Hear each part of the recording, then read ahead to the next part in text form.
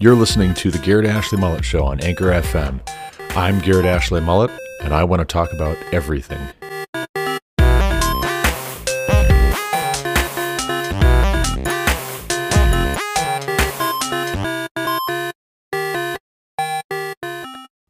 Now the Philistines were fighting against Israel, and the men of Israel fled before the Philistines, and fell slain on Mount Gilboa.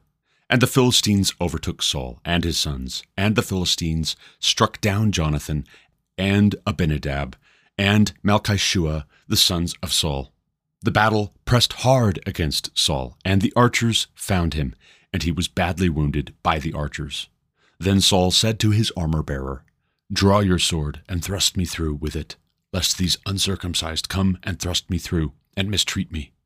But his armor-bearer would not, for he feared greatly.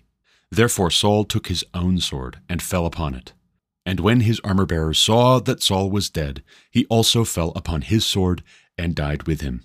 Thus Saul died, and his 3 sons, and his armor-bearer, and all his men, on the same day together. And when the men of Israel, who were on the other side of the valley, and those beyond the Jordan, saw that the men of Israel had fled, and that Saul and his sons were dead, they abandoned their cities and fled. And the Philistines came and lived in them. The next day, when the Philistines came to strip the slain, they found Saul and his 3 sons fallen on Mount Gilboa. So they cut off his head and stripped off his armor, and sent messengers throughout the land of the Philistines to carry the good news to the house of their idols and to the people. They put his armor in the temple of Ashtaroth, and they fastened his body to the wall of Beth-shan. But when the inhabitants of Jabesh-Gilead heard what the Philistines had done to Saul, all the valiant men arose and went all night and took the body of Saul and the bodies of his sons from the wall of Beth-shan, and they came to Jabesh and burned them there, and they took their bones and buried them under the tamarisk tree in Jabesh, and fasted 7 days.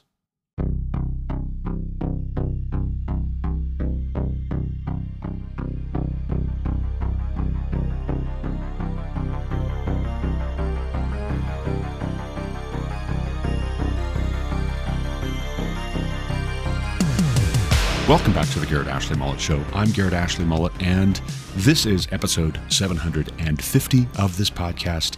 That was a reading of 1 Samuel chapter 31 for Monday, November 6, 2023. Welcome back if you have been a listener to this podcast, and welcome for the first time if you haven't. If this is your first introduction to the podcast, check it out on whatever your preferred platform is. You'll probably find the Garrett Ashley Mullet Show on that platform. It gets rehosted. Spotify for podcasters is where I do my hosting, but Apple Podcasts, Google Podcasts, Podcasts galore, Audible, Amazon Podcasts, all the podcast places pretty much rehost my Garrett Ashley Mullet Show. So if you like a different platform and you want to sign up, subscribe, follow, whatever you call it, get notifications when there's new episodes to listen to, you'll probably be able to. Also, on Spotify specifically, you can subscribe for 99 cents a month, and you'll get every third episode, because every third is subscriber only in the month that it's published. You can get every third the month that it comes out. Otherwise, you'll have to wait until the following month. So, for instance, December 1st, all of the subscriber-only content will be available for the general public. But in the meantime, only subscribers who are paying 99 cents a month will get the access. So if you don't want to miss the content when it's fresh, when it first comes out, you should go over to Spotify and sign up. And then I make a little money, and that's all right. But that's not what I'm here for. I'm not here to make money. I'm here to talk about everything. I'm here to talk about the things that we need to be talking about, but it's harder for us to talk about when we're too busy trusting the experts, or when we're too busy being autonomous individuals who believe that your truth is your truth, my truth is my truth. It's all subjective. Who can really know? That's bad anthropology. We don't understand our own nature, and therefore we don't understand one another, and we can't really relate to one another in a productive, happy, healthy way when we don't have good anthropology.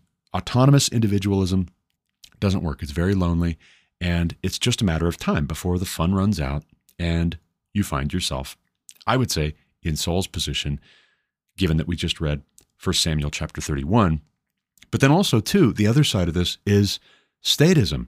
When we trust that the government is just going to figure everything out for us and tell us what is permitted and tell us what is forbidden and tell us what they're going to reward and incentivize and fund and just take care of for us, and what they're going to fine or audit or regulate or require a permit for. When the government is the answer to every problem, you have all kinds of problems, and you really don't get solutions anymore because you weed out the people who are going to be trying to make decisions together in other parts of life that are not government controlled, that shouldn't be government controlled. The government cannot become your God. Unfortunately, for many of us, if we haven't opted for autonomous individualism, we've opted for statism. And so we'll be talking about that in this podcast more generally, in this episode more specifically, and in relation to 1 Samuel chapter 31. But that is to say, let's talk about 1 Samuel 31, the last chapter of the story of King Saul. This is not a long chapter, but then it feels as though it's been a long time coming, and there's been so much tension built up with, one, if you remember, Israel demanding a king in the first place. Think back to Israel saying, we want the king like the nations around us have kings. Samuel, you are old. Look, you're old. And your sons are not like you. You've appointed your sons to be judges, but they are not honest. They do take bribes. They do corrupt justice. The people of Israel, the elders of Israel, are very blunt with Samuel, the last of the judges and a prophet.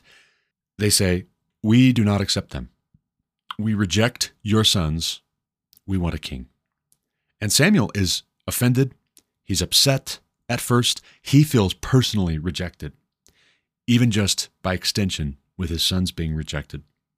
But God tells Samuel, they have not rejected you. They've rejected me. But obey the voice of the people. Give them a king. Only solemnly warn them about everything that's going to happen when they have a king. And remember, what was going to happen? A king was going to take their sons for service in the military. A king was going to take their daughters to be bakers and cupbearers. And here, those are not all, that's not an exhaustive list, but a king was going to take daughters from the men of Israel to serve the king, to serve in his palace, to serve in his home, to serve in whatever capacity he wanted. A king was going to take the best fields, the best vineyards for himself. He was going to take the best of the livestock. He was going to take the best and the brightest of the leaders and appoint them to be commanders over the army. A king was not going to just provide representation. There was going to be a cost. God told Samuel to warn the people of Israel, do what they say, but warn them this is what is going to happen. And you might think to yourself, well, that's not very helpful. But it is. It is actually. When the consequences catch up with Israel, they have something to refer back to that demonstrates that God knew. This is not taking him by surprise. Also, they have something as a roadmap for how to learn from the mistake, if they will. And maybe that's just a generational thing. And maybe it doesn't last forever. And maybe they're just going to go right back to the same folly, the same tomfoolery in a short enough time, in the span of the coming years or decades. But that doesn't mean that it's not worth having a wiser course, a more righteous choice after they've suffered the consequences, after they've fooled around and found out. And the warning on the front end of here's what's going to happen gives them some idea of what to do next, or how to learn from the mistake, how to recover, how to do something better. after they've tried this. But Saul, he does not start out so great. He really doesn't. When he's first being presented to the people of Israel, he can't be found. Samuel is addressing the elders, and where's Saul? Oh, he's hiding in the baggage. Why is he hiding? Because he's afraid of the people. He's afraid of the people that he is supposed to rule over. That's not a good way to start. And for that matter, it's who Saul is. He's the most handsome man. If there was a sexiest man alive in Israel at that time, apparently he would have won the award. He would have won the magazine cover and the write-up. Why are you so good looking? Man, you're embarrassingly good looking, Saul. Oh, gosh, shucks. Thanks. But not just that, he's also head and shoulders taller than all the other men. So he's not just good looking, he's tall. And that tallness, people will suppose, translates to authority, or at least intimidation. If you don't have authority over, let's say, a foreign delegation that comes to speak with you on behalf of their kingdom, as you're making arrangements, as you're establishing friendly relations and trade deals and peace treaties and what have you, jockeying for position, maybe over territory and disputes of various kinds, the tallest guy is going to have an easier time intimidating the other person without saying anything that could be cited as blameworthy, as provocative. Also in battle, the tallest guy is going to be seen by the other troops in the fray. And they'll be able to see him, and the enemy will be able to see him. And just like in a trade negotiation or some kind of a peace treaty deliberation or some kind of a jockeying for position over a territorial dispute, on the battlefield also, the tallest guy, head and shoulders taller than everybody else, is going to cast a long shadow in the minds of your enemy. And that's the hope. That's what they're thinking. But then the tallest guy, if he is a coward, or if he's got some major emotional, mental, spiritual imbalances, if he is very turbulent, if he is not fair, if he is sometimes cowardly and sometimes he becomes enraged and he lashes out and he just kills or tries to kill whoever he's angry with in the moment, the tall guy who everybody can see, who is lifted up for everybody to see, is going to do a tremendous amount of damage. He can do a tremendous amount of good, they're thinking. That's why they want a king. But he can also do a tremendous amount of damage, a tremendous amount of harm. And so Saul does. He turns the kingdom upside down, going after, of all people, David. And it seems reluctantly, only begrudgingly, does he break off pursuit of David to deal with the Philistines. And he was supposed to deal with the Philistines, and he was supposed to deal with the Amalekites too. God commanded Saul, whatever you feel about it, to kill everyone among the Amalekites, and Saul wouldn't do it. Saul wouldn't do it. He feared the people at some points. He feared the enemy at other points. He didn't fear God, and that was his undoing. His disobedience, coupled with his stubbornness, coupled with his cowardice, it all amounted to faithlessness.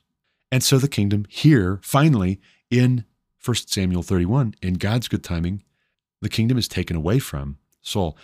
And what's sad, and there's a lot about this, is just very, very sad. What's sad is his sons are killed.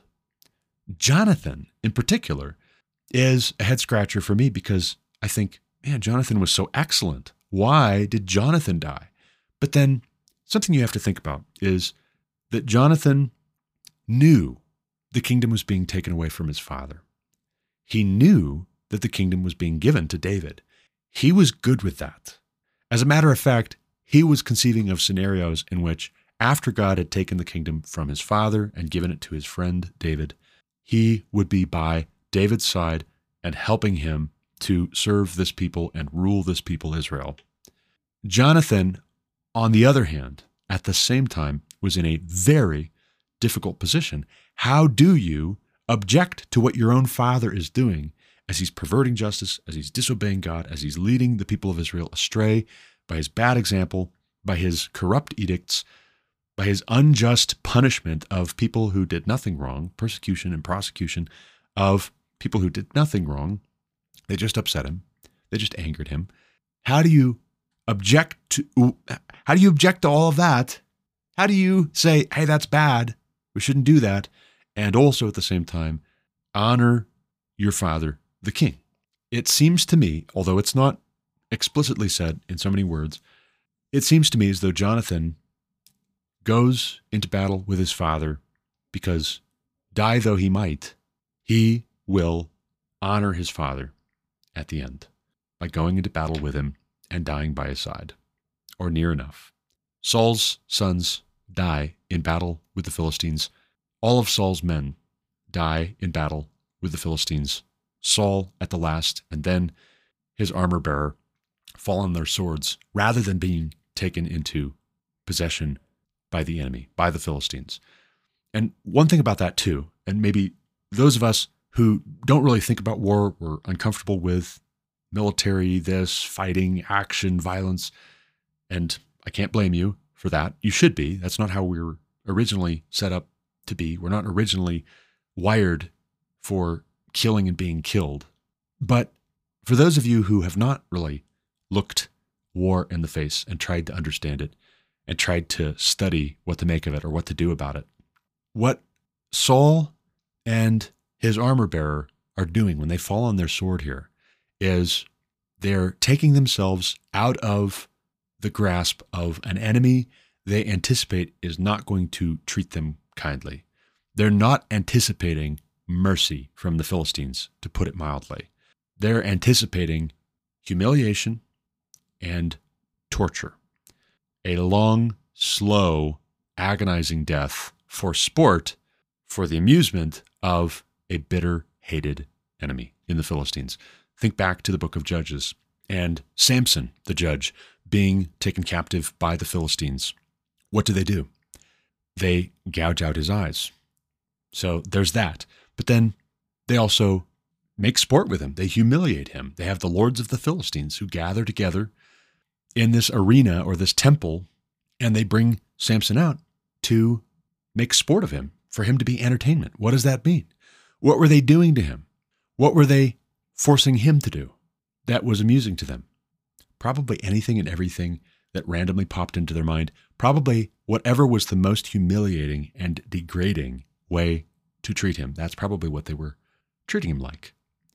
And so Saul falling on his sword here, on the one hand, you think, man, he died by his own hand at the last. That's not good. And it's not. It's sad. It's very sad. But that is to say, too, he knew he was going to be tortured. He knew he was going to be humiliated, and he wouldn't allow that. He didn't want that. If I'm going to die anyway, this will be quicker. This will be more dignified. And yet, what do? When the Philistines find his body, they cut off his head, and his body and his son's bodies are hung on the wall of Beth Shan. You think, wow, that's really grotesque. That's really gruesome. Hung on the wall? Yes. Because why? Because to hang their bodies from the walls communicates terror to all their other enemies. It communicates triumph to the people of Philistia. Hey, see this? Here's our trophy. See what we did? See what we can do? See how strong we are? See how capable we are? See how relentlessly we will pursue our objectives? This is a warning to anybody internally. Don't cross us. See what we're willing to do to our enemies. See what we're willing to do to anybody who gets between us and what we want. But then understand, these are human remains. These are the bodies of men.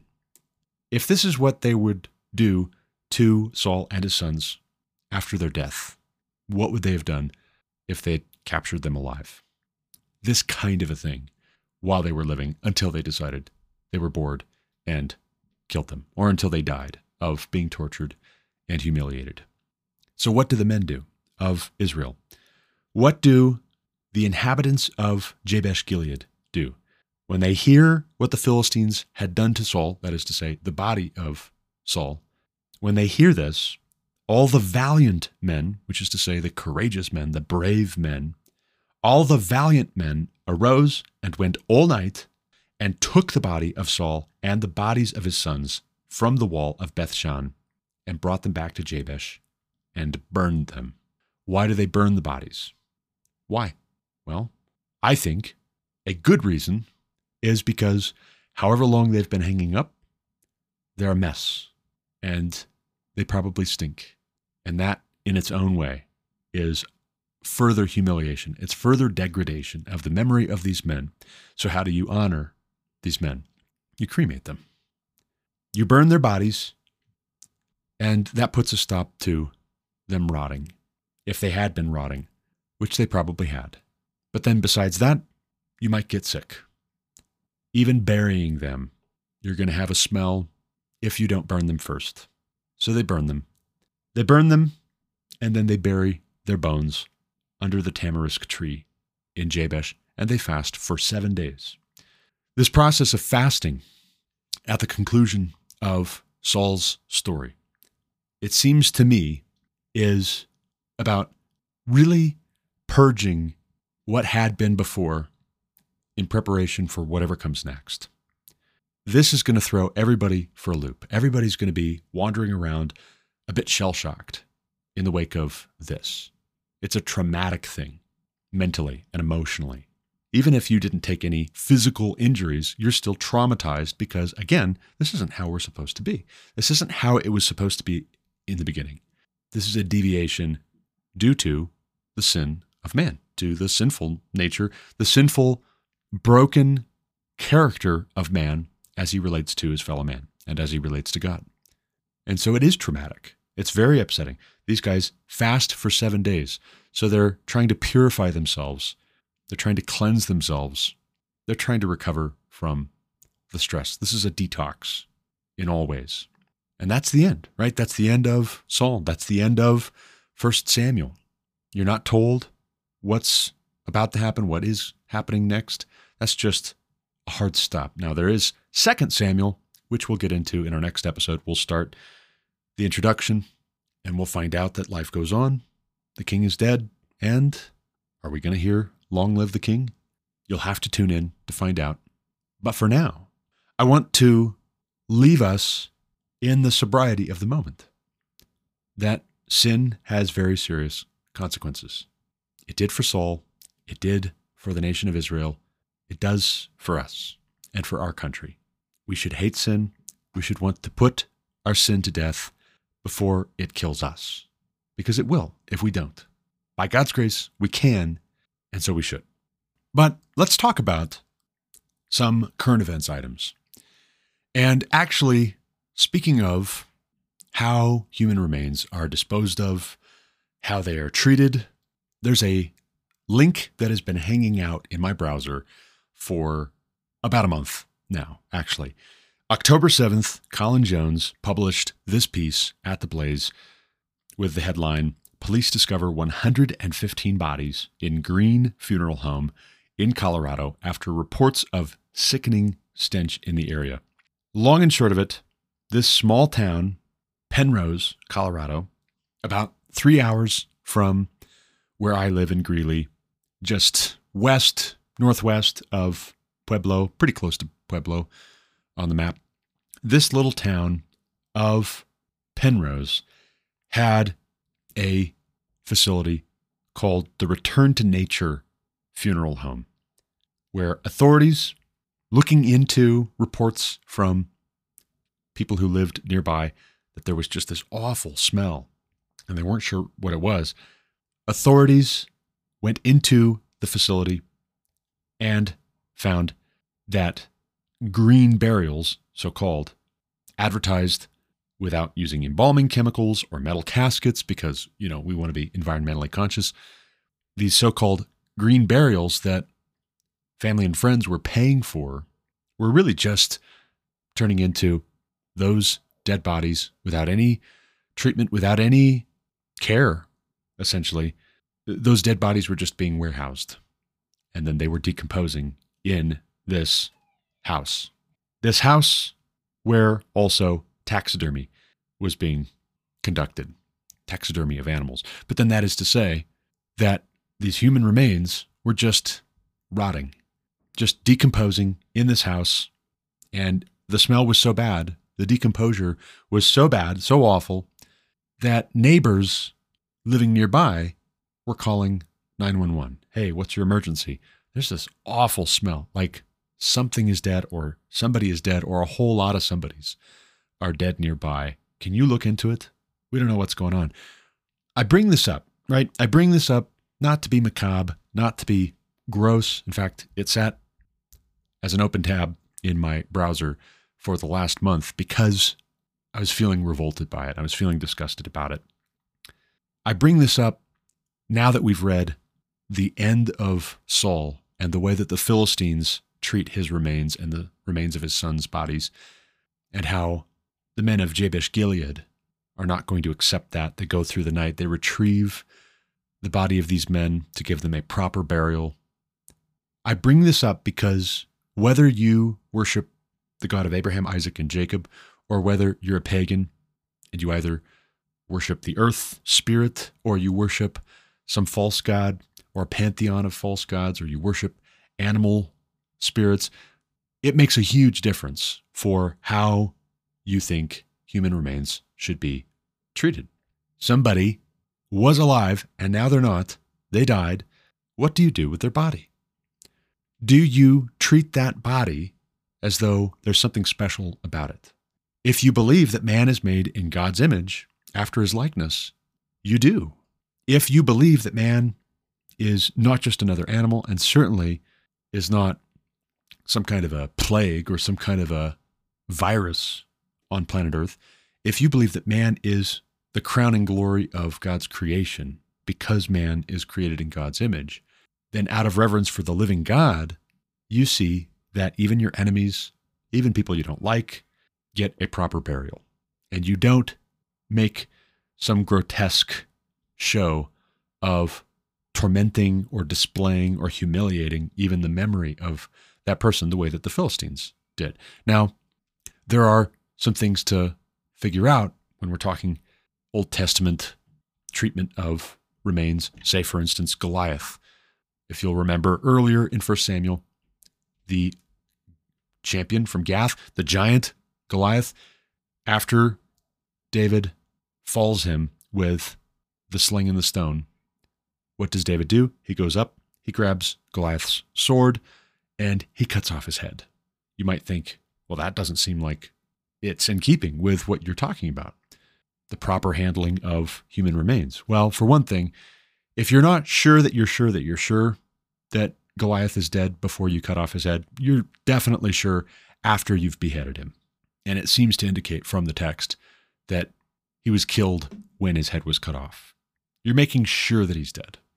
But then also, too, you're able to carry that head to anybody who has a question, anybody who has any doubts. Is he alive? Is he dead? Is he just knocked out?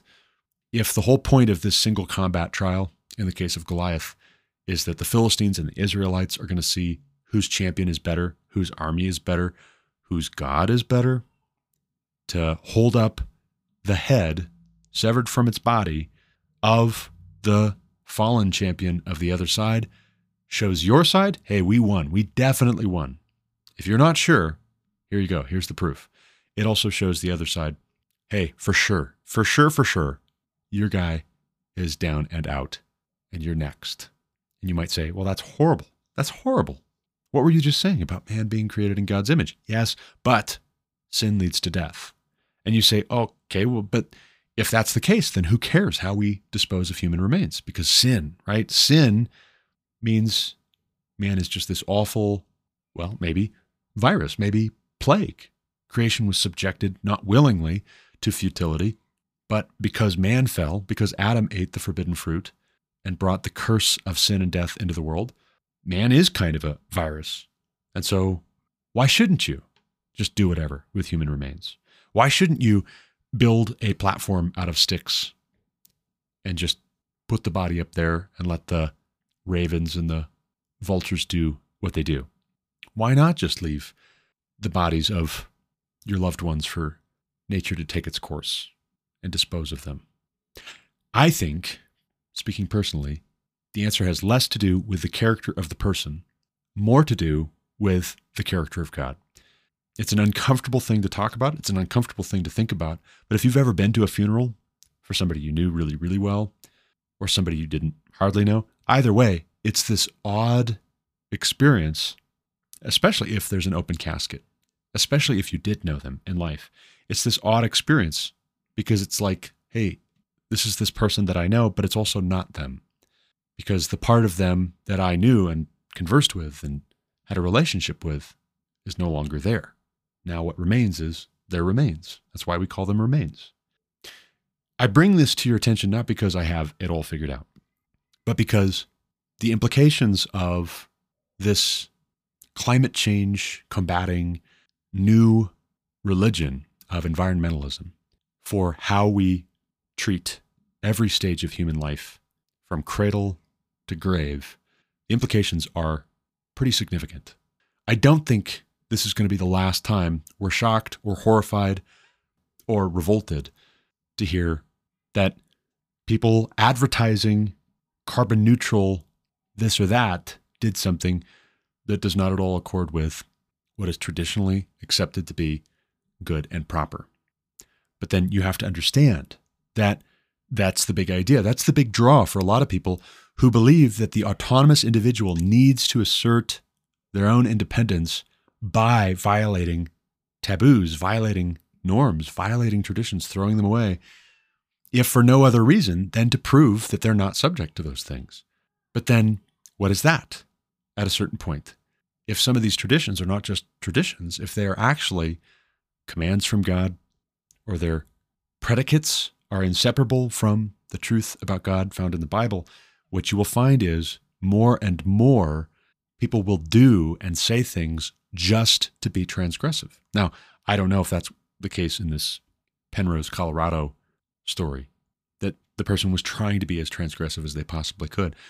But I have a hunch that they were okay with going down this path because they had made preliminary decisions, earlier decisions, their orientation towards God and their fellow man well before this decision to open up the funeral home and just let 115 bodies decompose.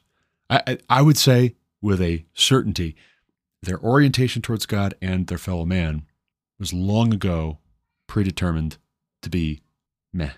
I do what I want. I do what seems good to me. This back to nature really does beg the question. And this is the question we have to grapple with in terms of being wise as serpents, or knowing how to plan, or knowing how to be wise and how to be protective of our families, or how to be provisional. How do you provide in this kind of an environment where nothing is sacred? Your ability to provide, your capacity to provide food, clothing, shelter, keeping the lights on, keeping the water running, providing good health care, all of it is in question. All of it is up in the air and could be renegotiated, retooled, re-engineered in a moment's notice by bureaucrats and activists and politicians and academics. You need to know that our theology and our anthropology, if they don't always tell us every little particular, if they don't always give us all of our traditions or any of our traditions whole cloth, they definitely do inform what is beyond the pale and what is within an acceptable, proper range. And we should appreciate that. You should think carefully about how far someone might go if they're advertising carbon neutral, green, sustainable, this, that, or the other thing. How far might they go in pursuing what they think will accomplish the larger objective of saving the planet?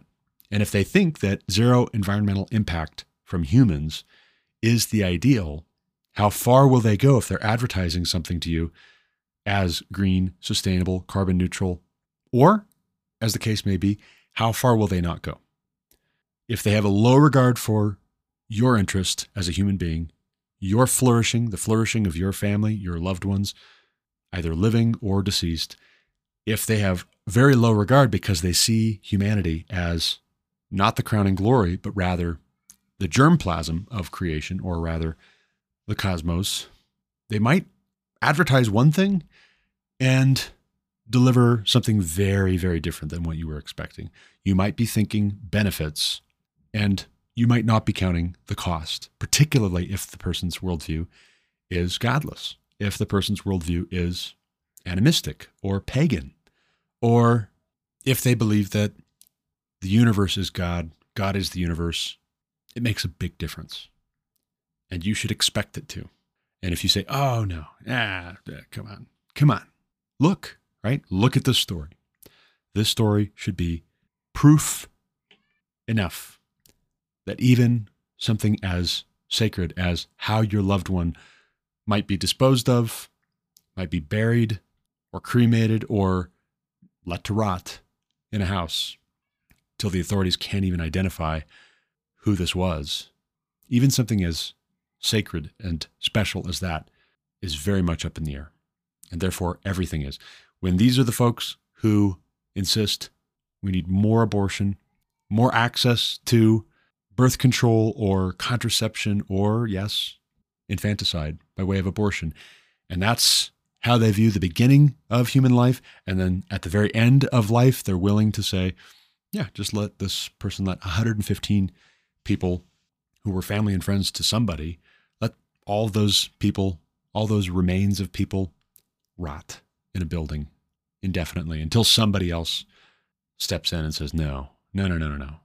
If that's the bookend on either side, then what's in the middle, what's in between is pretty wide open as far as how you as a living person, how your family, how your friends might be related to, how you might be treated, how you might be either neglected on the one hand or actively preyed upon on the other hand.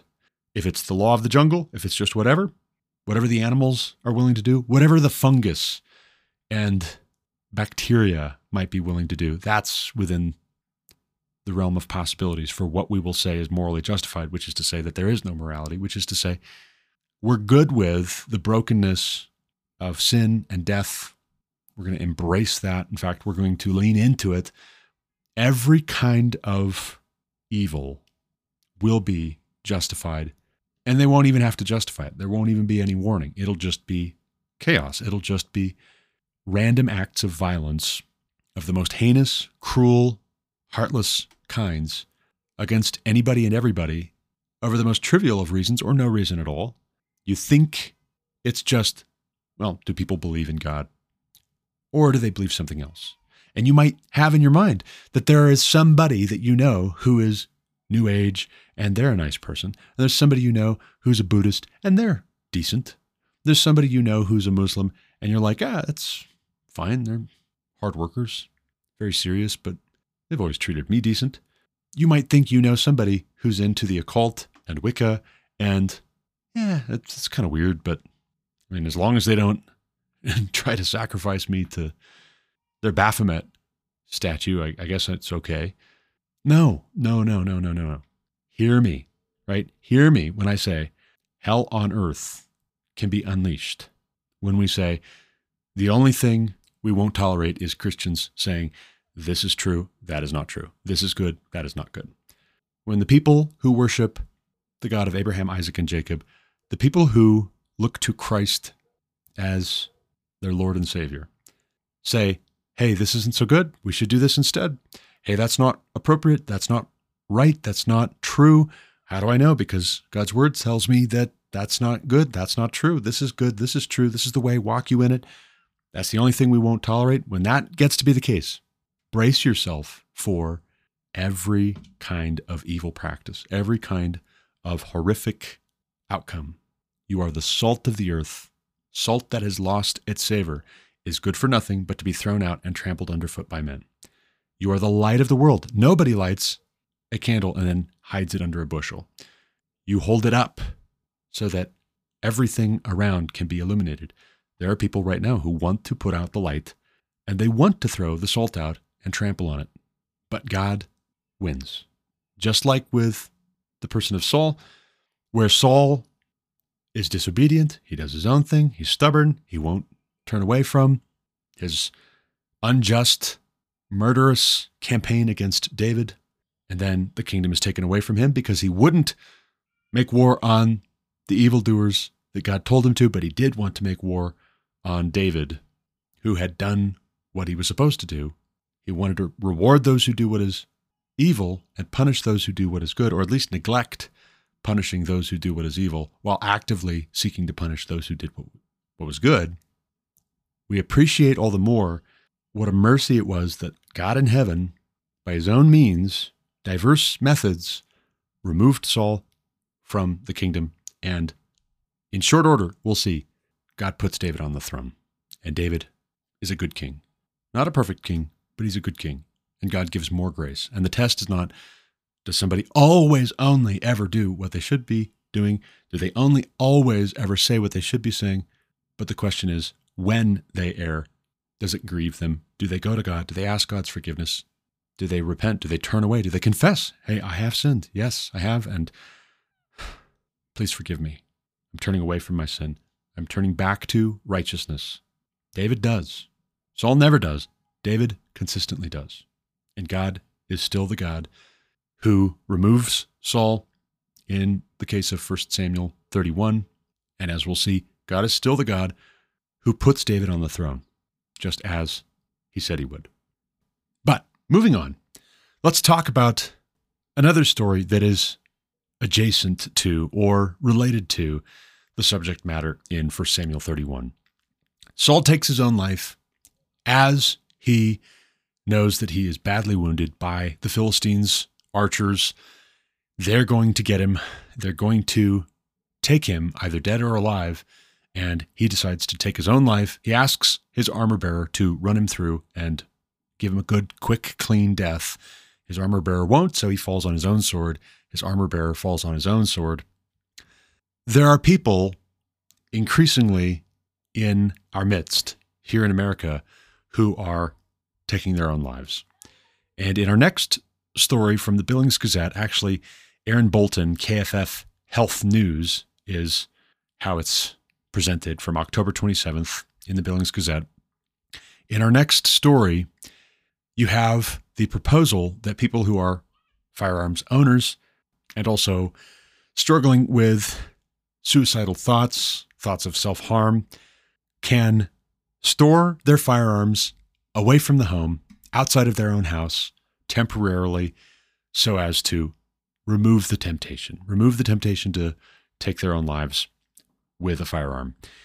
Here's the headline: Storing guns away from home could reduce suicides, but legal hurdles loom. The legal hurdles being referenced here are not anything to do with federal law, but they do pertain to a few states in the country where it is not legal. And I want to draw your attention to those states where it is not legal to have possession of someone else's firearm if you are not the registered owner of that firearm. According to the Billings Gazette, you can't have that firearm in your possession. New York and Massachusetts have state laws, according to this write-up from Aaron Bolton. They have state laws which make it legally almost impossible to take possession of somebody else's firearms, even temporarily, if, say, for instance, they're at risk of committing suicide or harming themselves. And so here's the Billings Gazette writing for Billings, Montana, where this is not a factor. This is not a concern. Why are they writing about it here? Well, they're writing about it here because in the Rocky Mountains region, you have a lot of liberals who have moved away from California, for instance, and they want to push their liberal ideas. They're really not liberal, but left statist ideas on the rest of the country, and they're working their way from the West to the East to do so. And this is one of those things to just kind of insinuate, that's my opinion, to insinuate that gun owners are a danger to themselves and others, and maybe it would be good if we stored everybody's firearms away from their home. Let's start with the people who are suicidal. But wait a second. How many people are we talking about here? And also, if you're writing about this in the Billings Gazette in Montana, where this is not so much of a concern as pertains to state laws. You're not talking really about changing the state laws to make it permissible. It's already permissible. Then what are you doing? You're hoping to encourage people who are thinking about suicide or they're thinking about self-harm, to encourage them to give their guns to somebody else and to set up places where we could store your firearms away from you to where they're not close at hand. What concerns me, and I'll just be very open and honest about this, what concerns me is you juxtapose talk of New York and Massachusetts state laws where it's almost legally impossible to take possession of somebody else's firearms. And it's a hop, skip, and a jump if you start trying to make this a national thing and you're a Democrat and you're on the left and you're a statist. It's a hop, skip, and a jump away to saying you just have an armory where you keep everybody's guns because you don't know who might suddenly become suicidal. They might suddenly become very extremely depressed or anxious, or they might suddenly become whatever, fill in the blank, might cause them to be violent towards themselves or others. We're just going to store everybody's firearms here, and then we have to do some kind of an evaluation. We have to do an assessment on your mental health before we check the gun out to you, almost like it's a library. What's concerning to me is if the Democrats are, as they are, big on gun control and they are okay with gun registration. In fact, they have tried various ways over the years to get everybody to register their firearms. And they've tried, and they are still trying, to ban so-called assault rifles, but really just modern sporting rifles, AR-15s. They're trying to ban those, and if they can't ban them, then they'll ban their components, or they'll classify their components as requiring a special tax stamp, requiring special background checks. That is to say, requiring registration and putting your name and your address and your firearms on a national gun database.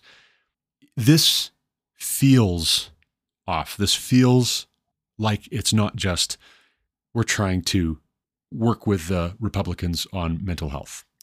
It feels like a backdoor to implying that common citizens should not keep and bear arms, like the Second Amendment says.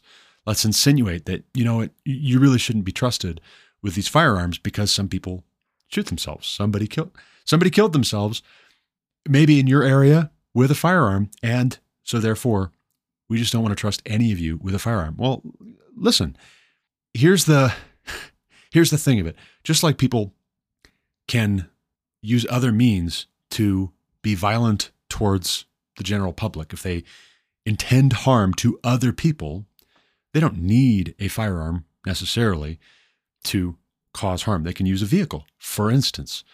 They can drive a vehicle into a crowd of people or into a building.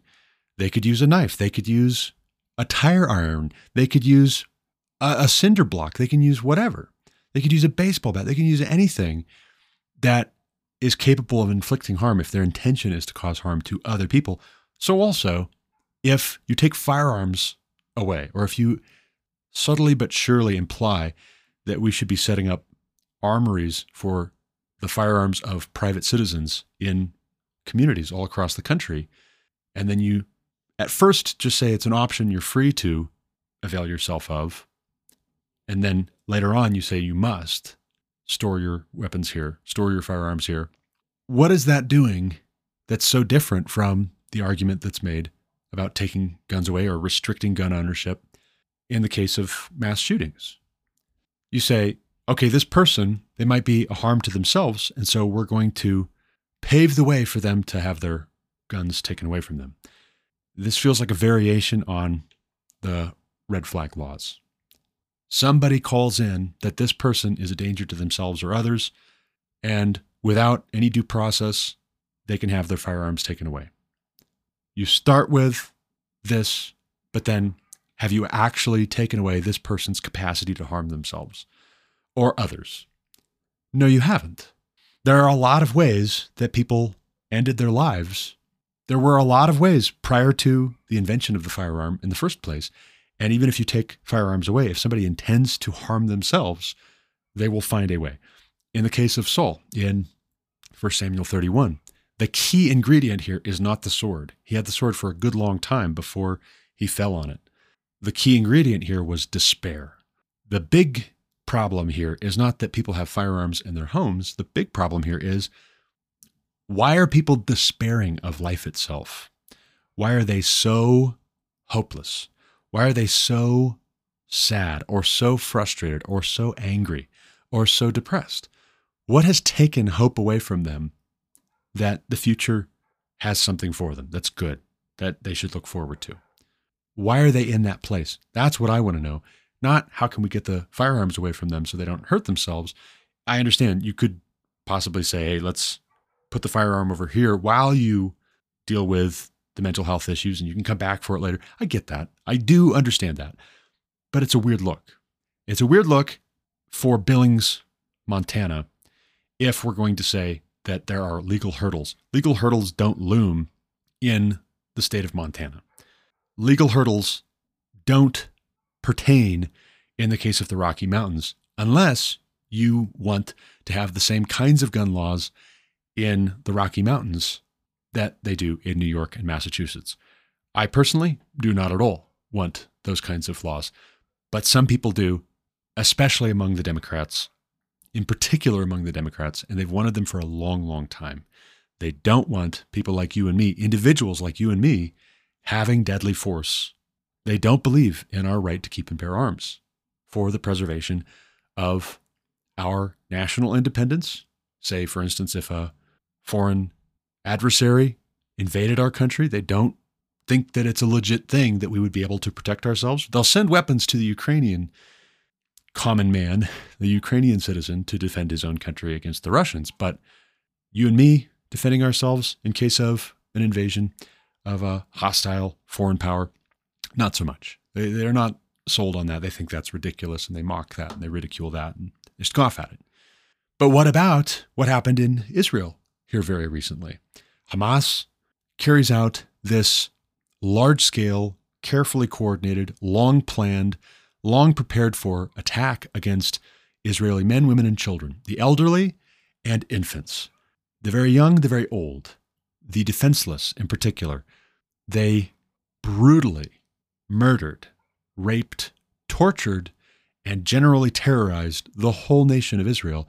And when common citizens didn't have access to firearms to protect themselves, their families, their friends, their neighbors, their loved ones, they were easy prey for terrorists. The risk is very high that America is going to see those same kinds of attacks here. And whether or not the Billings Gazette and Aaron Bolton and any Democrat anywhere, or lots of Democrats all over the country, would like to push for comprehensive gun control, gun confiscation even, regardless, I still maintain we need to be thinking about why the Second Amendment is in the Constitution in the first place. Our founding fathers had just embarked on a war of independence with Great Britain, a war of independence in which people who were not a separate nation were going to fight against the standing armies of the mother country and win with not thoughts and prayers, not cleverly devised arguments alone.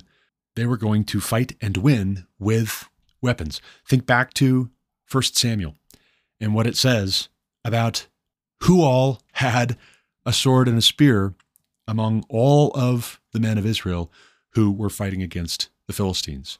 Only Saul and his son Jonathan. Nobody else had a sword or a spear. Why? Because the Philistines wouldn't let them have blacksmiths, wouldn't let them make swords or spears. The Philistines, as they occupied Israelite territory, insisted that, you know what, if you have some iron farm implements, if you have some iron tools and you need them sharpened, you just come to one of our blacksmiths. Yeah, we'll have a flat rate. We'll charge you for sharpening this or sharpening that or sharpening this. It'll be common knowledge. We'll let everybody know that's how we're going to handle this. Because why? Because the Philistines wanted the people of Israel to remain under the rule of the Philistines. If the men of Israel had swords and spears, they might just fight and they might just win and they might just throw off Philistine oppression. And so also the statists in America who want to radically redistribute your wealth, your political power, your ability even to articulate an alternative position, to criticize or cross-examine the folks on the left who have statist solutions for every problem, statist problems for every solution.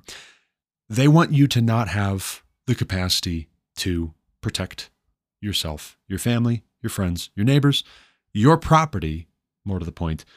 They want you to be completely at their mercy. But don't take my word for it that what the Democrats really want is to abolish the Second Amendment and to take away your guns.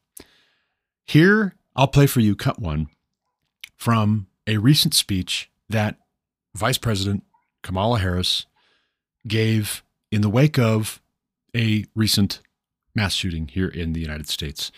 I'll play the audio for you, and then I have some commentary. Here it is, cut one. Take a listen. Once again, routine gatherings, this time at a bowling alley and a restaurant, have been turned into scenes of horrific carnage. Doug and I mourn for those who were killed. We pray for those who were injured and grieve with so many whose lives are forever changed and impacted by what happened. The Biden-Harris administration will continue to provide full support to local authorities. And as we gather details, we must continue to speak truth about the moment we are in. In our country today, the leading cause of death of American children is gun violence. Gun violence has terrorized and traumatized so many of our communities in this country. And let us be clear, it does not have to be this way, as our friends in Australia have demonstrated. Okay. So a couple of things mind-blowing to me about that short 1 minute and 20-second bit of audio from MSNBC's coverage of Vice President Kamala Harris speaking the day after this mass shooting in Maine. One we'll get into in a minute regarding her saying that Australia has shown us the way. Australia we'll get to in a minute. But the claim that the leading cause of death for children in America is gun violence. Let's examine that for just a moment. According to Pew Research, in a piece that they published, John Gramlich actually wrote the article or summary for us, April 6th, 2023, the number of children in the U.S. who were killed by guns in 2021 was 2,590. In 2020, the number was 2,281. In 2019, the number was 1,732. It's gone up dramatically from 2019, the year before the supposed pandemic, to 2021, in the thick of it, the first year of Biden's presidency. It went up 50%. That's a large increase. But wait a second. Hold on. How many children are there in America? Do you know? According to Children's Defense Fund, childrensdefense.org, there are 74 million children in America. So out of 74 million children in the year 2021, according to Pew Research, 2,590 died due to firearms. Now, don't get me wrong, 2,590 is a lot. That's a lot of children, and not a one of them should have died by firearms. Were they murdered? Were they caught in the crossfire as criminals were trying to harm their parents or other adults? How many of these children died due to gang violence? How many of these children were the victims of mass shootings? That I don't know. But none of these children should have lost their lives due to any cause. Firearms. Kamala Harris claims firearms are the leading cause of death for children in America. That's the claim. That's a big claim. If that's true, wow, we should probably do something about firearms first and foremost and fast. Immediately. For the children, we need to do something about firearms. Get all these dangerous firearms away from the people who are going to use them on children. Clearly, that's the pressing issue. That's the biggest problem. If this is the leading cause of death for children, 2,590, even if it was just two children out of 74 million, that would still be very serious if that's the leading cause of death for children. But is it? And if it's not, then shouldn't whatever the leading cause of death is for children in our country, shouldn't that be the highest priority?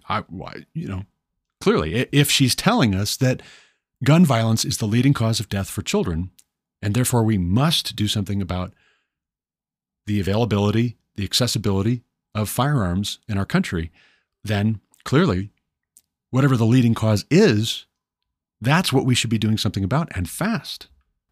Well, about that. Interestingly, in 2020, according to the CDC, there were 615,911 abortions in the U.S. According to the Guttmacher Institute, there were 930,160. So there were almost a million, according to Guttmacher. There were 615,000. That's a pretty large disparity. I don't know where somebody's missing or adding in 315,000, but it's give or take 315,000, even if it was just 3,000. That would be more deaths of American children in 2020 due to abortion than due to gun violence. And this is why in my house, we have Abort 73 shirts that ask the question, would it bother us more if they used guns? Abort73.com. Check it out. Would it bother us more if they used guns? And for a Democrat, the answer is yes. Because it's not actually about protecting the children. It's about, on the one hand, being able to eliminate a dependent that you don't want to feed, clothe, raise, love, house, give a share of your time, energy, material wealth, affection for the rest of their lives, for the rest of your life. If you just abort them, then there you go. And then, so also, it's not for the sake of the children that they want to push for gun control. It's really not. If it was really for the sake of the children, they would start with abortion. And the Democrats would be saying, we need to make abortion illegal. And if you say that, they'll just say, well, it's not a child. It's a fetus. Fetus is just Latin. You can't just change the language that you're saying child in and then have it not mean what it is. This is a child. So this isn't about the children. Not when it comes to abortion, not when it comes to gun control. This is about the adults and what the adults want. And in the case of the Democrats who push for gun control, what the adults want is they want the common man, the citizenry, to be subject to be dependent on the state. Ironically, these are the same people that also, just a few short years ago, were telling us that the police or bad people. You can't trust them. Systemic racism. They're out here just murdering young black men for the crime of being black in America. These are the same people who were talking about defund the police, catch and release for violent criminals, definitely for illegal immigrants, but even for domestic criminals, yeah, catch and release. These are the same folks who will apprehend a violent criminal and then put them right back out on the streets to offend, to commit crimes again. And then they'll turn right around and they'll say, the problem here is guns. The problem here is how accessible firearms are. No, the problem here is the human heart. The problem here is that you don't have good anthropology because you have very bad theology, or you've rejected the truth about God and you've rejected subsequently the truth about man.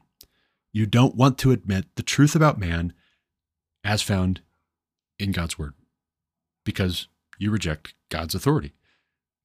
Whether you are for the autonomous individual and unrestrained, unmitigated human liberty, for the adults, of course, or you are for absolute oversight, monitoring, control on the part of the government because the state knows best. As long as we put the experts in positions of governmental authority, the state knows what's best for you.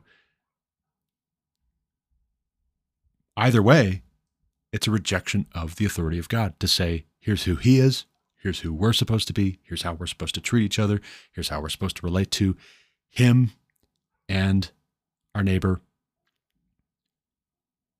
But the gun control piece is concerning, where Australia is highlighted as an aspirational model by Vice President Kamala Harris, with the Australian Prime Minister standing right next to her, and then they applaud when she says, it does not have to be this way, as our friends in Australia have demonstrated. What did they do in Australia?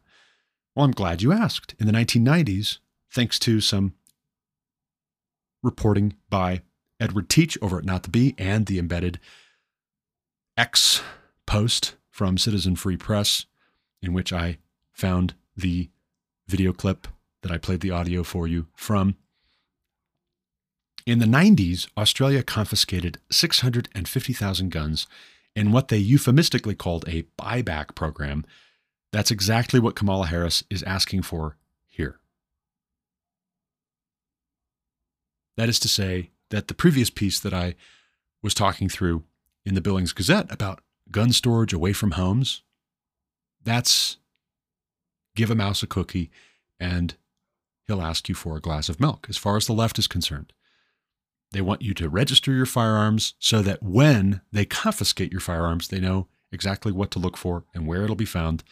And all the better if they can talk your family and your friends into storing your firearms in some community armory, just in case you start to show the signs of being a danger to yourself or others. They don't have to knock on your door right before sunrise and risk some kind of a shootout with you because you don't know who it is at the door. They don't have to risk that if they just get everybody to store their firearms at the armory downtown or across the county. I played the audio for you because otherwise you might not believe that this is what Kamala Harris, Vice President, second in line to be President of the United States, is openly, proudly arguing for. I'm not making it up. This is definitely what they want. What might confuse a lot of people who don't watch these things closely, who get stressed out by it all, they're too busy, they don't have time, it's just too upsetting. What might confuse a lot of people is when gun control advocates will put forward something rather more modest in the way of a proposal. And you think, well, that's not that big of a deal. No, but it is, though. The small things add up to you going for the whole enchilada. If you're on the radical left, the whole enchilada is repeal the Second Amendment, confiscate firearms, outlaw and ban private firearms ownership. Or in the few cases where we say you're permitted, we're going to carefully, strictly limit what kinds of firearms you can own. And we're going to monitor, and we're going to register. And if you do or say anything that upsets the bureaucrats, the elected officials and unelected officials, then they just say, we're going to take away your firearms. We're going to take away your firearms. And if you want them back, you have to apologize for saying this. You have to apologize for doing that. You have to go through this training program or this therapy or whatever. And it's a blank check at that point. Because then once they've disarmed you, they can do to you anything they have in mind. They can take from you anything they want. And they will. And this is before we even talk about who actually conducted the shooting, who did the mass shooting in Maine that Kamala Harris was speaking in reference to in this clip I played for you. And oh, by the way, if we want to closely examine the 2023 Lewiston shootings, the Maine shooting in question here, there's a Wikipedia entry all about it that is fairly lengthy, where we learn the name, which I know some people have a tendency to omit because they don't want to glorify those who conduct mass shootings. I don't think that makes a whole lot of sense. It doesn't make a whole lot of sense to me to say you omit the name of mass shooters. Where do you stop then? Do you omit the name of Adolf Hitler or Mao Zedong because people might want to be the next Adolf Hitler or the next Mao Zedong? No, I don't think so. Robert Card, 40 years old, killed 18 people and injured 13 others during a shooting spree at 2 locations in Lewiston, Maine, October 25th, 2023. The first shooting was at a just-in-time recreation bowling alley during a youth league event. The second occurred minutes later at the Chemengives Bar and Grill restaurant. The shootings are the deadliest in the history of Maine. If I scroll on down to the part of the Wikipedia entry, and by the way, Wikipedia is not biased. They don't skew right. They skew left. There's all kinds of nonsense you'll find on Wikipedia, things that are insinuated, things that are omitted, things that are implied to skew left with these kinds of things. But even Wikipedia will tell you Robert Russell Card II, 40 years old, longtime resident of Bowdoin, Maine, was a sergeant first class in the U.S. Army Reserve. He had no overseas or combat deployments, so this wasn't a PTSD thing. But this guy was in the Army. He was in the Army Reserves. He was presumably the very sort of person, the very kind of person that the gun control folks would say should have firearms. Because, I mean, you have to have law enforcement have firearms. Otherwise, how are they going to protect the innocent? How are you going to defend your country from foreign enemies if your military doesn't have firearms? If you can't trust the people in your military and the people in law enforcement to have firearms, well, then you're just saying nobody should have firearms, but then you're talking nonsense. Somebody's going to have firearms because now firearms are a thing. But this guy, he wasn't just a U.S. Army reservist. He was a sergeant first class. So this guy's a NCO. He's a non-commissioned officer. He's an E7. So this guy's not just anybody. And he's not some young kid who's come back from war with PTSD. He's exactly the kind of person that the gun control folks will say the Second Amendment was written for. A well-regulated militia. That is, military people. But then they don't like that either, necessarily. But then what do they want? What are they proposing? Who do they think should have firearms in that case?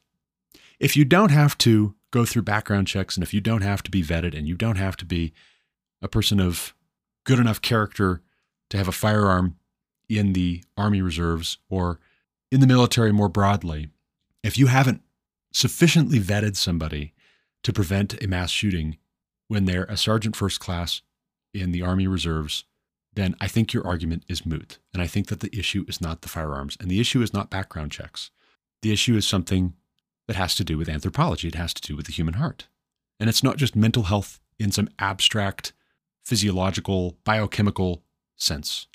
And no, it's not enough just to monitor everybody all the time just in case somebody starts to get weird.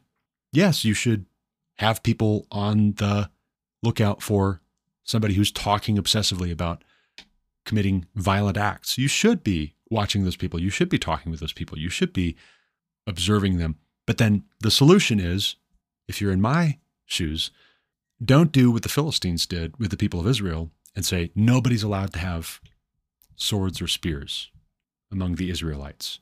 Why? Because then bad men have a free hand to do whatever they want, to take whatever they want, to harm or molest or harass or degrade anybody they want. The people who have the firearms, or in the case of the book of 1 Samuel, the swords and the spears, the people who have will abuse their power over the people who don't have.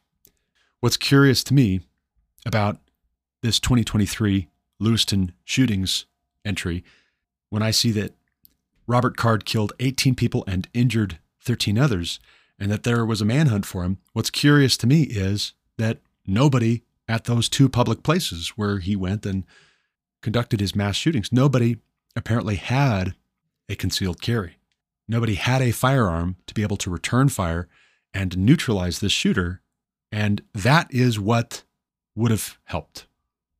Common citizens having the right to keep and bear arms and exercising that right with firearms of their own to protect themselves, to protect their family, to protect their friends, to protect innocent bystanders, their fellow citizens, etc. That's what would have reduced dramatically, and it has in many cases across the country, reduced dramatically the capacity to inflict mass casualties on the part of mass shooters. What's interesting is you don't get mass shootings like this in parts of the country where there is high gun ownership among the common citizens, where there's a high expectation that the home you break into, the person who's in that house is going to have a firearm and they're going to know how to use it. The public place that you're looking to shoot up is going to have random people throughout the crowd carrying a loaded firearm and able to return fire and neutralize you quickly. You don't have mass shootings in those cases, in those places. It doesn't happen. Why doesn't it happen? Because it's a deterrent. And that's the big idea. That's the goal, is that there would be a deterrence for this kind of behavior on the front end so that you don't have it happening, not take away the capacity that people have to be dangerous. Select people, if they've already articulated their intentions, and this guy had, it was known, he punched a fellow reservist who told him to please stop talking about mass shootings and carrying out a mass shooting. That's really disturbing. Yeah, he punched the guy in the face, and then what? They immediately arrested him. They immediately investigated him, searched his home, looked for what's he been browsing, what's he been reading, what's he been storing away, what's he been planning. No. We're being told we should just trust that the government is going to solve these kinds of problems. If it's a problem of the human heart, then the problem is there in the government as well. Who makes sure that the folks who are going to be protecting us, defending us, are not going to turn on us and become the very predators they said we were all susceptible to be? But even just to ask that question, that is a First Amendment question.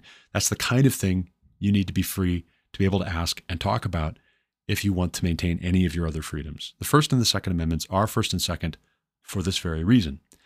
When you're not allowed to ask the question back, and you're not allowed to participate in the public discourse, you're not allowed to cross-examine, you're not allowed to scrutinize or argue in your own defense, and you're not allowed to defend yourself and your family and your friends and your neighbors from would-be predators, every other kind of abuse and degradation will follow after.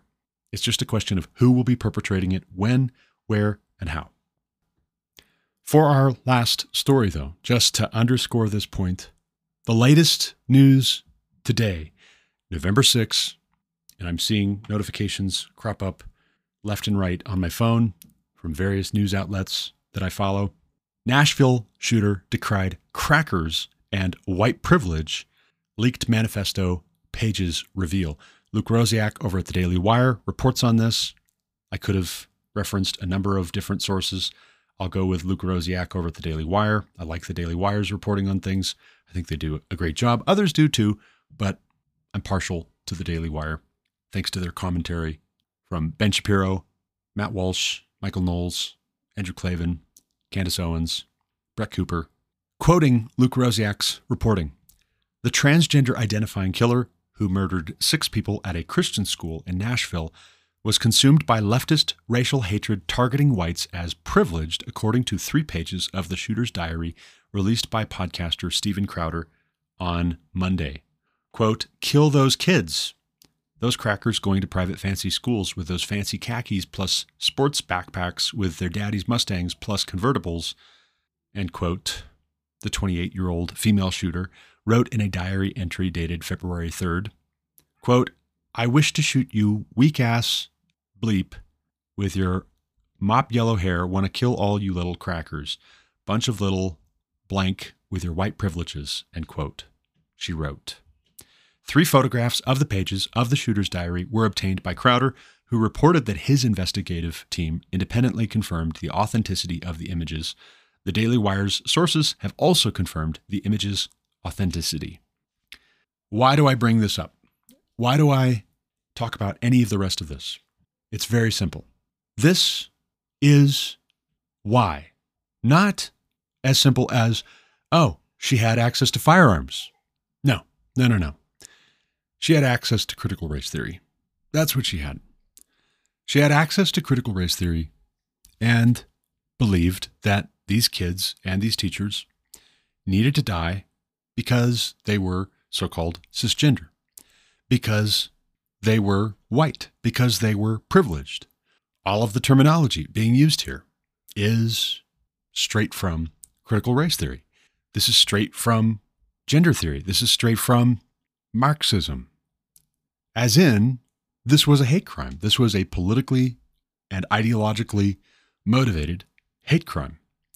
But then that doesn't fit the narrative. That doesn't work in favor of the leftist cause. And so that's why they don't want to have everybody reading the manifesto. It's not, first and foremost, in my view, if you ask me, that they're so worried about copycats. It's that they're worried about critics of critical race theory being taught in American public schools. It's not the guns, it's critical race theory. It's not the guns, it's progressivism. It's not the guns, it's the godlessness.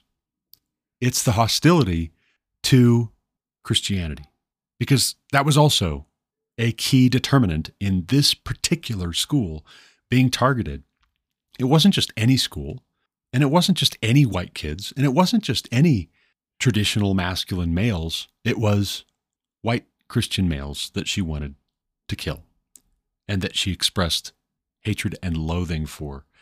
Why would she think that killing little straight white boys at a Christian school would make the world a better place? Because she was taught, she was conditioned, she was brainwashed and indoctrinated into believing that the worst villains in the world are straight white males. And again, going back to what we were talking about with the story out of Colorado and the 115 bodies found badly decomposed in this supposedly carbon neutral funeral home.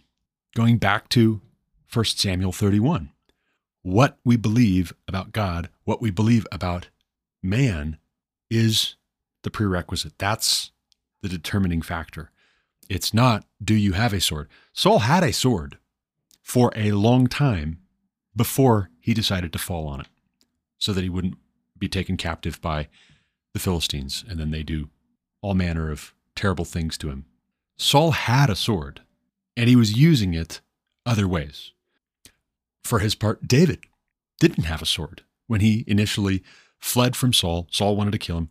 David didn't have a sword. He didn't have any food. He didn't pack anything. He stops off in Nob and asks Ahimelech, the priest, if there's any food. He's on the king's business. Do you have any food for me and my men? Only the showbread. That'll do. That'll work. Yes, we've kept ourselves from women. Do you have a sword? Do you have any weapons here? I forgot my sword. Well, we only have the sword of Goliath, Goliath whom you slew in the valley of Elah. That'll work.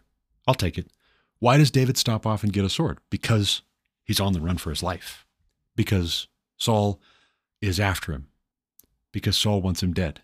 David takes a sword so that he can defend himself, so that he can defend other innocent men who are similarly, for very similar reasons, going to gather around him because they're bitter, because they're indebted, because they've been on the losing end of this new paradigm that Saul rules Israel with. The issue was not the sword. The issue was not, in the case of the Nashville shooter or the Maine shooter, firearms. The issue was not the firearms, and it wasn't the sword. The issue was the human heart. How is the human heart oriented in relation to God and in relation to one's fellow man? But then that's also exactly why the manifesto has been kept under wraps and not released to the public to this point. If the claim that they're concerned about copycats is in any measure fair, accurate, true, honest, what is that? That's to say that potential copycats having access to firearms isn't sufficient. Whatever's in the manifesto would be motivating, would give a reason. But then that is to say, the decisive factor for the Nashville shooter was the idea, the belief, the worldview, the presupposition, the ideology that she wrote down in her manifesto. It was what she believed about herself. It was what she believed about her fellow man. It was what she believed about God that turned into murdered children, murdered teachers. You know it. I know it. I think the Democrats, in their heart of hearts, know it. We need to be honest about it. We need to make sure that when somebody implies that a common citizen shouldn't own a firearm because they might be this kind of a person. No. The only one capable of stopping this kind of a person is either A, God himself, but then that's not how God typically operates. Divine intervention to restrain evil directly, day in, day out. No, that's not how God operates. Okay, so then the only one is oneself. But then what if oneself decides, I don't want to restrain myself. I want to do what is evil. In that case, the only one who can stop the person bent on destruction, death, devastation is the one who has the means to use lethal force right back. The Nashville shooter stopped when good guys with guns showed up and neutralized her, shot her, killed her. And it's very unfortunate that she died, but she forfeited her life when she set herself on taking other innocent lives. She knew that she was going to die. She intended to kill as many people as she possibly was able to before being killed herself. She expected to be killed, and she was looking forward to taking as many people out as she could of a certain racial profile, of a certain gender persuasion, of a certain religious persuasion. This was a hate crime, according to the left's definition of a hate crime. She hated straight white males who are Christian or who are being trained to be Christians. She wanted to horrify Christians and to terrorize Christians. That is to say that this was a suicide mission from the outset, but it was politically motivated. It was ideologically motivated. And we need to know that. We need to recognize that, like Saul Alinsky writes in Rules for Radicals, before he decided to go into community organizing, he was at the shooting range with his fellow Marxist, preparing for a violent overthrow of the American government. And then he realized that's not feasible. What do you do instead? You figure out what the true radical knows. The true radical cuts his hair, washes his face, puts on nice clothes, and just keeps on going back again and again and again, asking for more and more Marxism until one day you wake up and you find what was 1% compromise today, yesterday, the day before that, the day before that, is now quite a lot of Marxism. It's quite a lot of socialism. It's quite a lot of legal plunder. It's quite a lot of erosion of human rights. inalienable human rights, even the capacity to articulate or to argue for what are our rights as human beings, first and foremost, secondarily, American citizens. Alinsky set a pattern for American radicals and wrote it in a book and published the book. And people read that book, and you could read that book. I've read the book. That book tells us why sometimes the modest proposal of gun control seems harmless, but they keep coming back for more. And they'll be back again tomorrow and the next day and the next day and the next day, all the while wanting to not release to the public the manifesto of a transgendered identifying shooter in Nashville, wanting to not wait until the details had come in on the main shooter, because guess what? When the details turn out to support the argument of Second Amendment proponents and defenders, gun rights activists and advocates, what the left will not get is what they have been wanting to get since before the days of Saul Alinsky. What they won't get is gun confiscation, Australia style. They won't get gun bans and gun registries where at any time they could just go in and targeted confiscation, say that this or that person is a danger to themselves and others, therefore we have to take away their firearms. They won't get what they want, which is really control over you and me, because they're statists. They're totalitarians. They want government as God, and they see as their chief opposition Christians who say, no, Jesus is Lord. And we believe in property rights, and we believe in individual liberty, and we believe in the inherent goodness of maleness and femaleness. We believe in the inherent goodness of parents being responsible for their children. We believe in the inherent goodness of worshiping God according to the dictates of your conscience. We believe in the inherent goodness of self-determination, self-control. Christians continuing to operate under the premise that what God says is good, what God says is true, are the biggest opposition, the biggest threat, the biggest impediment to the Marxists. In closing, what I'll say is I want to let more be said about this Nashville shooter and the excerpts from the diary, the 3 pages, which have been reportedly confirmed as authentic by Stephen Crowder and the Daily Wire team. I want to hear more of what others have to say about these pages, and I want to think on it. But for now, that's just it. We should want to know what motivates people to do these kinds of things so that we can figure out what the common denominator is and actually deal with that root problem instead of letting people rush before the facts are in, before they've even allowed the facts to get out or be leaked out, allowing those people to ram through restrictions on our capacity to defend ourselves, our children, our neighbors from this sort of a person or somebody who has this sort of a mindset.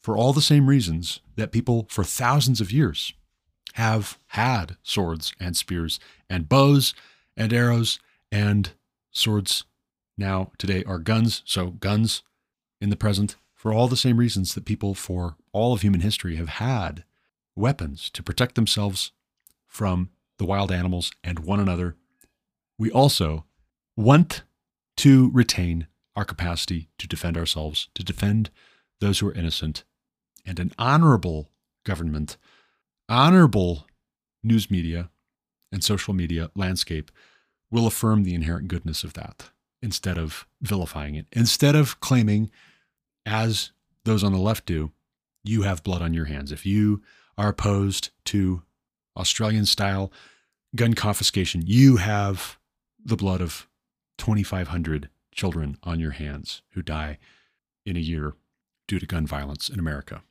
I say, ask the question right back, what about the 600 to 900,000 children who die due to abortion? How about we start there? There's almost 250 to 1 deaths of children in America, according to the CDC's numbers, taking all of my stats from Pew Research.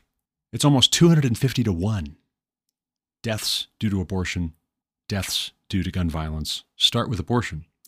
Otherwise, I'm calling your bluff. I'm saying you really don't actually care about children, and you don't care about the firearms. You really want to just control the people, and you're concerned about your having a free hand. Just like I want to retain my firearms to protect my family, I'm also going to retain my right to cross-examine, to criticize, to disagree with, to dissent, and to say, no. But that's all the time I've got for this episode. I really do have to run. More to come, more to be said, more will be said, Lord willing. As always, thank you for listening. Until next time, God bless. You've been listening to The Garrett Ashley Mullet Show on Anchor FM. For more content like what you just heard, subscribe to this podcast on Apple Podcasts, Google Podcasts, or Spotify. Also check out thegarrettashleymulletshow.com to subscribe to email alerts when new episodes are published. As always, you can reach me with any comments, questions, complaints, objections, or insights at garrettashleyMullet@protonmail.com.